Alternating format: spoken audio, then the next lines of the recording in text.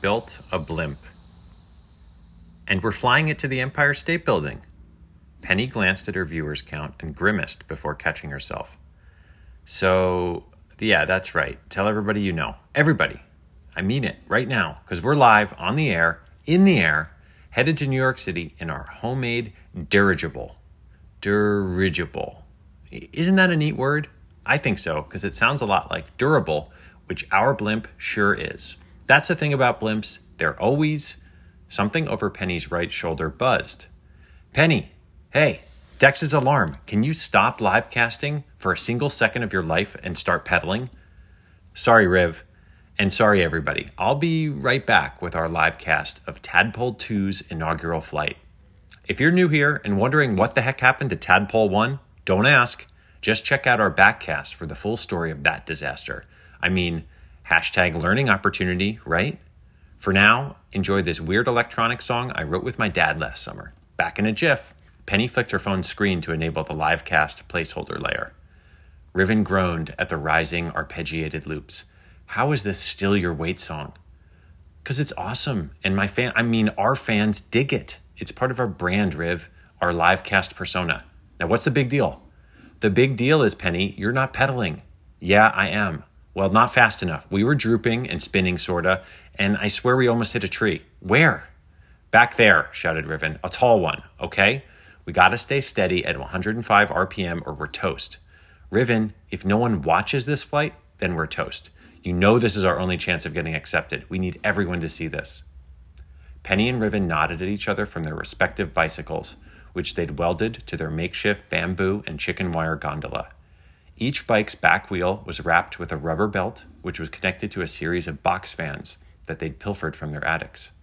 Each downstroke of their bike pedals whirred the box fans enough to provide forward propulsion to their 64-foot-long blimp, a former hot air balloon that Penny bought at the flea market with her grandpa.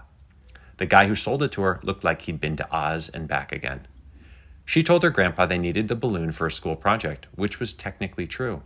A few months later, after a whole lot of Googling and electrical fire mishaps, see Penny's backcast on Tadpole 1, Penny and Riven's science fair project was aloft. Penny ran through the flight plan in her head again. Dock at the top of the Empire State Building in their homemade blimp, take the elevator down all the way to 34th Street, buy a knish from a street vendor, then take the elevator back up and fly home to Vinetown, knish in hand. She could smell its fried dough's sweetness now. Oh, and she needed to deliver a letter to the front desk guards, she remembered. Apparently, the only successful blimp landing at the Empire State Building had been a mail delivery, and Penny wanted to honor that important blimping tradition. Hey, Dex, how much farther? Asked Penny. At our current velocity, we will arrive at our destination in 2 hours, 13 minutes, 6 seconds, 5 seconds, 4 seconds. Ha ha, Dex, said Riven. We get it. Can we get there any faster? Dex's LED lights flashed in a rainbow pattern along his small rectangular frame, illuminating the gondola in the darkness. He was thinking. You worried about police? Asked Penny. Riven scoffed. No, the FAA. We got to stay off their radar at least until we hit Manhattan. By then, hopefully your live cast will get everybody on our side. Dex beeped. There is a cold air front 30 feet above us, heading north, which improves arrival time by 28 minutes, 9 seconds, 8 seconds, 7. Got it, said Riven. Let's do it. Penny, I'm going to add more balloons. You keep pedaling, okay? Penny nodded and flicked back to her live cast. And we're back. My partner, a.k.a. BFF Forever, Riven Ortega, is currently adding more balloons to our blimp. Ah, the Halloween variety pack. Great choice, Riv. Riven waved at her phone in a hurry and got back to filling balloons with helium and then releasing them carefully into a small opening at the base of their blimp. He's shy, folks. But there's never been a faster balloon filler than Riven, hence balloon duty. Now, you may be asking yourself, how the heck does this blimp even work? The answer, H-E. Not he, helium. Let me pull up my notes. Good. So, according to Wikipedia, helium is a colorless, odorless, tasteless, non-toxic, inert, monatomic, noble gas. What else? It's lighter than air. And it's non-flammable, meaning blimps. Also, helium makes your voice hilarious. Riv, do the funny voice thing. Riven shook his head. Come on, everyone's waiting. Their livecast view count was creeping up. Penny smiled. He shook his head again. I would do it if I could, Penny, said Dex. Thank you, Dex. You're a real friend, you know, not like Riven. Hey, shouted Riven in a teeny voice. Penny cheered. You did it! Now, was that so hard? By now, Riven had filled at least 36 new balloons, and their blimp began drifting up into the cold air front. Riven steered slightly with the canoe oar they'd rigged up as their tail fin.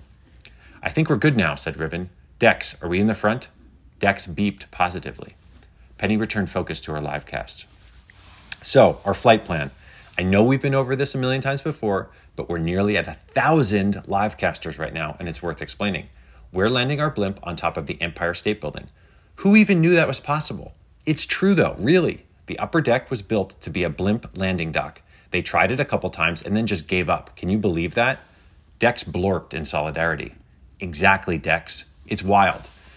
No one really believes in blimps anymore. Sure, sometimes blimps fly over dumb football games, but those are probably Zeppelins, TBH, with rigid inner structures like the rib bones of a blue whale, not like our real deal blimp here, powered by good old element number 2, thanks to Riven's hookup at the local party store.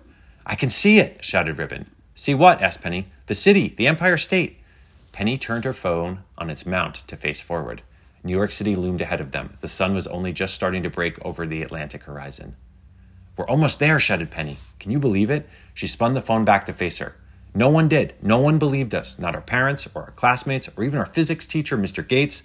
Look, you're great, Mr. Gates. Love the egg drop project we did last fall, but you said we'd never get our balloon to fly, and here we are. In fact, the only people who believed in us were all of you, watching our live casts as we built our blimp. Dex beeped. You too, Dex. Sorry, you always believed in us. The former pocket calculator beeped again, angrily. Are you mad, Dex? No, I think it's something else, said Riven. Something's coming in fast. An FAA drone appeared alongside their gondola. Identify your vessel. Return to the ground immediately. Penny said nothing but spun the camera towards the drone. Identify your vessel. Return to the ground immediately, or I will be forced to take action. Riven stuttered. We're students, and Penny whispered into her phone. Hey, everyone. We knew this moment would come. They're trying to stop us. Seems like my partner might have this under control if he can just stop stuttering. Otherwise, I'll have to try plan B. And I don't have a plan B just yet. So if you've got a plan B or a plan C, please leave it in the comments now. Students, return your vessel to the ground immediately. Dex buzzed a pattern in Morse code. Drone C102F, said Dex. I am Rolodex Dex 090A. This vessel is flying under FAA Drone Reg 85BX-IIC. I am transmitting our registration number and flight plan to you now. The Morse code buzzing resumed. The FAA drone hovered for a moment. Penny and Riven held their breath. You may proceed. Do not deviate from your flight plan. Dex 090A. The drone lowered and flew away, heading back towards the harbor. Dex, that was amazing, cried Penny. Did you see that, everyone? Dex, you're the best robot ever. Yeah, wow, Dex. What was that whole registration thing, asked Riven. I purchased a drone registration number last week, beeped Dex. We are not technically a drone, as you know, but this should confuse them long enough for us to make it into the city. Nice one, Dex, said Riven. Dex beeped happily. I told them we're flying to Bear Mountain. They'll find out soon enough that we're flying to the city. You better start pedaling faster. Penny looked at her live cast count. The number had spiked to over 60,000 viewers. Riv, 60,000, it's happening. No way, said Riven. They must have liked that little encounter. Hello, new friends, said Penny. Let me get everyone up to speed. By the time Tadpole 2 crossed the Hudson, news helicopters fluttered like lightning bugs alongside their craft. Riven maneuvered the oar to take them up Fifth Ave, drifting like a little storm cloud. 3 million livecasters were now watching as they neared the Empire State Building. It's time for the rope, shouted Riven at Penny. Penny whistled at the sight of the limestone skyscraper filling the sky. Already got it. I'll steer us close. Penny checked the hitch again on their tether rope, which had formerly been the climbing rope in their high school gym, plus nearly 400 other jump ropes Penny bought at local garage sales in the flea market. They'd woven it together using a friendship bracelet pattern that Penny knew was pretty darn strong. She and Riven had tested the rope extensively, pulling each other on a skateboard in the church parking lot.